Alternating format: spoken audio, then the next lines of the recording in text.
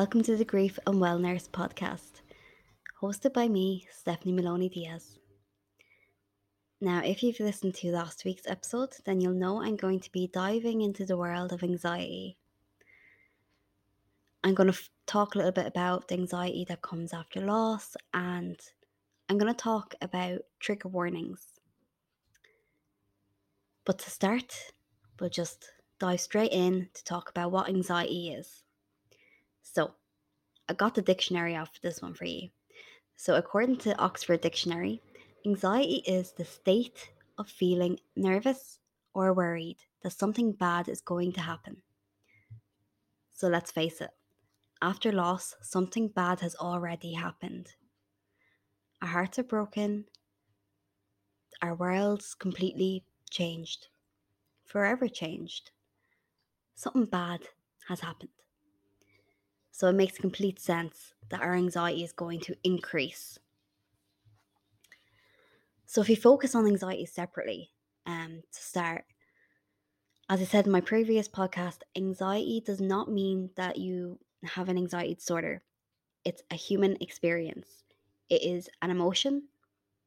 People have negative emotions and positive emotions, and they're part of your mental health. Um, so anxiety is an emotion, right? And it's a normal human experience. So how can we tell the difference between having normal anxiety and having an anxiety disorder? Well, if your anxiety becomes an issue, like let's say you can't manage it anymore, as in,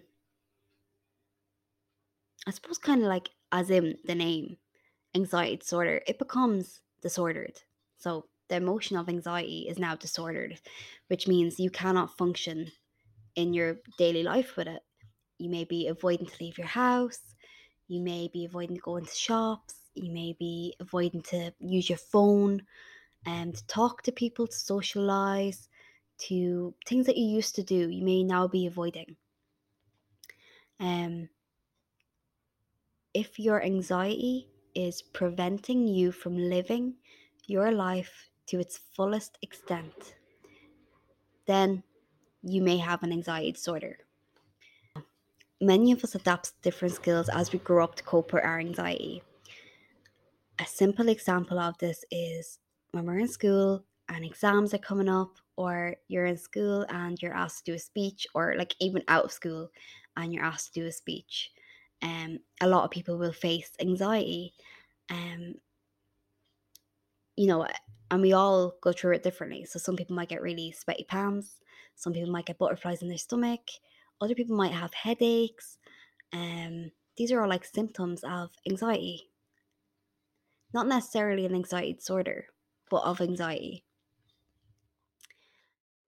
For most of us, we learn coping techniques like reminding ourselves it will pass, it'll be over soon. Some of us may use affirmations or do an activity to clear our minds from that anxiety, like listening to music, for example. But what I've learned and what I recommend, I believe it's the best, in my opinion, it's the best coping skill that our body actually does naturally, and that is we sigh.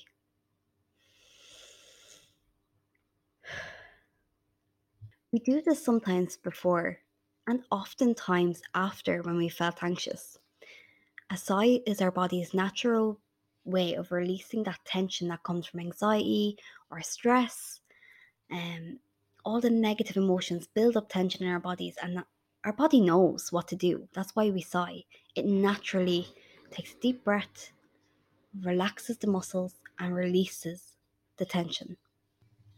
So that's probably the biggest tip that I want people to take away today is next time you're feeling anxious or you see someone who may look anxious, remind them to sigh. Just tell them, do a sigh. Make yourself sigh. Because when you're sighing, you do the balloon breathing naturally. Whereas if you tell someone to take a deep breath, sometimes they breathe wrong, so it doesn't always help. Isn't that why when we sigh, people ask us, "Are you okay?" because it's a clear sign that you're worried about something or something stressing you out. But after loss, anxiety does increase in many different ways. We may worry about what the future may look like without that person in it. We may worry about the loss of other loved ones. There's a lot of worries that crop up after loss. In my own grief experience, my anxiety came from the moment we were told that Sophia had died. I was anxious with the thoughts of having to give birth to my dead baby. I was anxious having to go into hospital with all these strangers knowing that my baby had died. I was anxious thinking about seeing other babies who were born around the same time as Sophia and meeting doting parents. That was just the beginning. As time went by, I'd become worried about seeing prams being pushed. On my walks, I'd worry about seeing anything that was baby related, like dodies on the sidewalk. Even in the shops, I'd worry about seeing baby clothes and the anxiety that was going to bring to me, or the sadness it would bring to me. Talking to people in public about my loss, I was worried about crying, worried about getting emails from the different baby subscriptions that I would have subscribed to during my pregnancy. Then I was worried about other baby girls being born into the family and Sophia being forgotten. There's times I still worry if she will be forgotten. I think that's only natural that we do have that worry as parents. You know, our babies didn't get to leave their mark on the world in the way that we can. I sometimes worry when I see pregnancy announcements or I see a pregnant woman. I just think, please let that baby stay. I absolutely still feel joy for them and I can still find that excitement. I can control my anxiety in those moments. But those thoughts do come in. The worries of, I hope they don't have to go through this. Back at what I did in the early days when my anxiety increased, I definitely did an activity that would distract my mind, but often what I would really do is name it as it is. So I'd say, hey, I'm feeling anxious. You know what? I have every goddamn reason to be feeling this way. But you'll get through it. It'll pass. So I'd face it head on and I would remind myself that this exposure, this increase in my anxiety, the fact that I'm exposing myself to it will only improve my coping of it.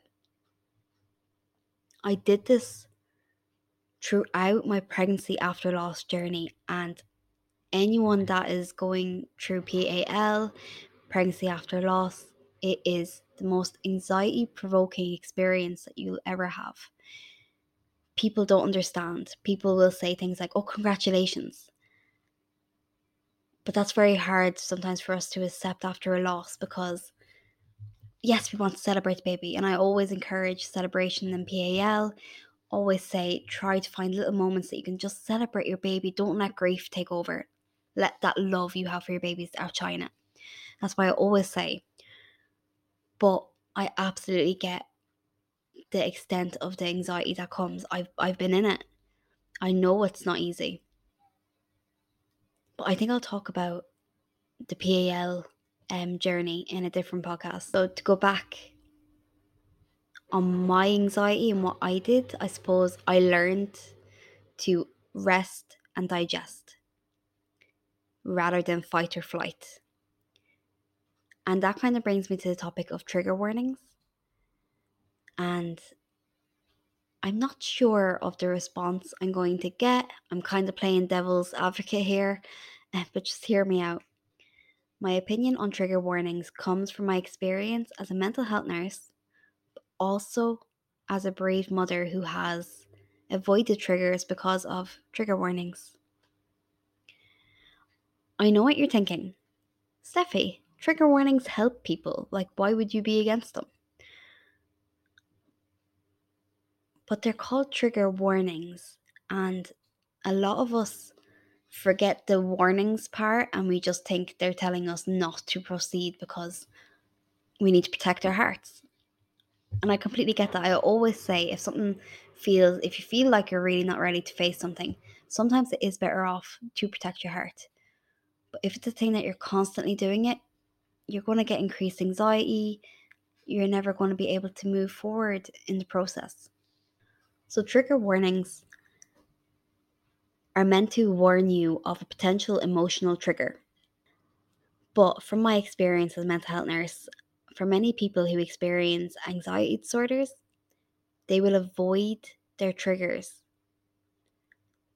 and trigger warnings encourage this. I think myself, I didn't really like, I think myself, I see the purpose of trigger warnings, but I've also fell into that trap of being almost too scared to look after I see it. So I might have seen one, I've avoided triggers. I've avoided films because there was baby loss in them. I've avoided reading books because they mention baby loss. And I know if I hadn't seen the trigger warnings, I wouldn't have avoided and I would have found my way to cope through it. And I say that because I've also saw films that didn't come with a trigger warning. Um, and one of them is Thor Love and Thunder, I think it's called. Yes. So for anyone who is a Marvel fan or you want to see that movie, you might want to skip forward because there is spoilers coming in this podcast on that movie. And basically, it was the first movie that me and Dan went to see after we lost Sophia back in 2020. So we went to see that only last year in 2022. I remember reading afterwards. I remember reading articles afterwards about how there should be a cancer trigger warning in the movie. And my thoughts went straight to there should be a trigger warning about child loss in the movie. And the reason why I say that is because I was triggered. We were sitting in the cinema. Thank God it was dark because it is uncomfortable to cry in public, and I cried in public. Dan squeezed my hand because he 100% knew that I was crying, I'd say. But I also just stared at him during the whole scene because it was a father. So, spoiler, it was a father holding his dead daughter in his arms. I mean, it was very good acting because they portrayed the emotions and everything so well. And I remember afterwards saying it to Dan, like I was like, I felt triggered by that. And I was triggered because I thought back to how Dan was with Sophia, as a father. And I was like, did that trigger you? Are you okay? And he was like, yeah. He said, I'm okay, but it did trigger him. It did, he said it brought up his loss, his daughter. It brought up the pain that he went through. It did trigger him. But he also said to me, this is our life now. And we're both coping through it. And he was like, they did a good job in acting it out, like, for it to have affected us that way. I was just shocked that there was loads of articles about needing a cancer trigger warning. Like in any of the articles that were looking for this cancer trigger warning, nobody was mentioning the fact that a father loses his daughter in it. Like, it just shows it's still stigmatized and nobody wants to talk about it. But yeah, I think that was my eye opener last year. I was like, okay, maybe I've been avoiding triggers at times that I shouldn't, like I don't need to. Because like even though I cried during that movie, that was my release. And that's like, this is what I do. I name the emotion. I point out my trigger and I say to myself, yeah, it's okay. You're meant to feel like absolute crap after watching something you've been through. That's what I said to myself. I said, you're meant to be sad because you've watched your husband go through that in real life. Um, you're meant to be anxious because you're worried about, is he okay after watching that? And I just validated what I was feeling in that moment. I let myself cry, and afterwards I spoke about it to Dan. And I realized I avoid far too much, and I need to start facing it more. Like, I need to, what's that saying? Um, I need to practice what I preach. That's the saying. So I began practicing what I always preach to people, and that is I started facing more and more triggers. So when I see trigger warnings now, I just forget that that's even there. I just read it anyways, or I'll put on a series. Now, if I'm obviously in a very griefy state, I have that self awareness of, I'm not going to watch it right now, but maybe in 2 weeks' time, my grief will, numb again and I'll be able to face it. And that's what I do. So I work on myself when I'm feeling good. When grief hits heavy, which is, I've noticed in 3 years, I have a bit of a cycle. And I've noticed certain times of the year, my grief feels a lot heavier than other times of year. And I work on myself during the times that I feel more capable of working on myself. I think that's probably a natural way. I'd love to hear other people's experiences just to learn if anyone else is similar to me in that sense. But yeah, I cried during that movie and it was uncomfortable, but I practice what I preach and I cry anyways and I let it out. So since practicing more and facing more triggers, I have noticed an improvement in my own anxieties and even in like crying at certain movies and programs. Sometimes I don't cry, sometimes I do. Just depends on the moment, and that's grief, I think, in general. Um, but it's really interesting because when I was preparing for this podcast, I came across a number of studies done on trigger warnings, and one was done by Harvard University, and they actually found what I've experienced in life. They actually found that trigger warnings can be more damaging than helpful. So, like, I get why they exist, but I do see the damage. I've seen it with clients, and I've seen it with myself. I've seen the avoidance, and that's where I've learned to rest and digest instead. So, by resting, I mean you stay in the moment, you take a deep breath, you name the emotion, identify that trigger, and you let it pass. Your breaths, your presence is you resting. The way you digest then is obviously going through the process of naming that emotion, of reframing those thoughts, coping through that moment of heightened anxiety.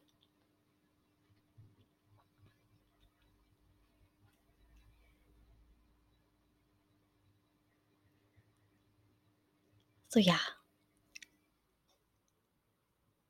like, I get why trigger warnings exist. I'm not saying they shouldn't be used.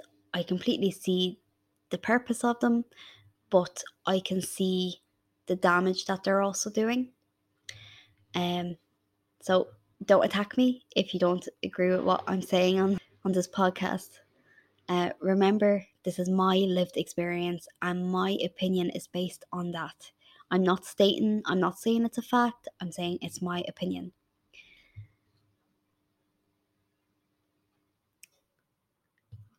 It's my opinion that trigger warnings can lead to avoidance to cope, And the reality is, the more our pain is left unfaced and unhealed, means the more our sensitivity will grow to it. So as we come to the end of episode 2, I want to leave you with 4 reminders from today's podcast. Number 1, anxiety is a natural human experience. It only becomes disordered if you cannot cope and it is affecting your life negatively. Number 2, remember to listen to your body's natural responses. Sigh when we feel anxious or stressed. If you ever want to calm your body and ground yourself, remember to make yourself sigh. We take that deep breath in, feeling our stomach raise like a balloon, and then as we release, you'll also feel your shoulders relax.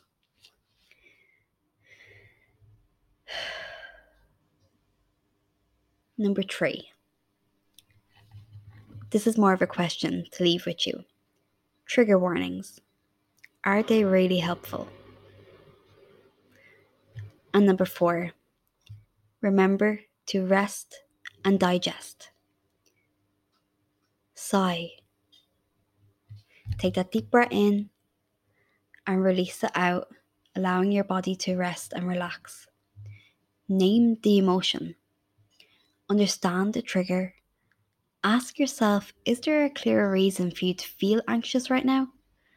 Validate your experiences and remember the anxious moment will pass. Keep going and breathe. Rest and digest. Thanks so much for listening. Next week, I'm going to be talking about grief and the topic of acceptance. Because acceptance doesn't mean forgetting.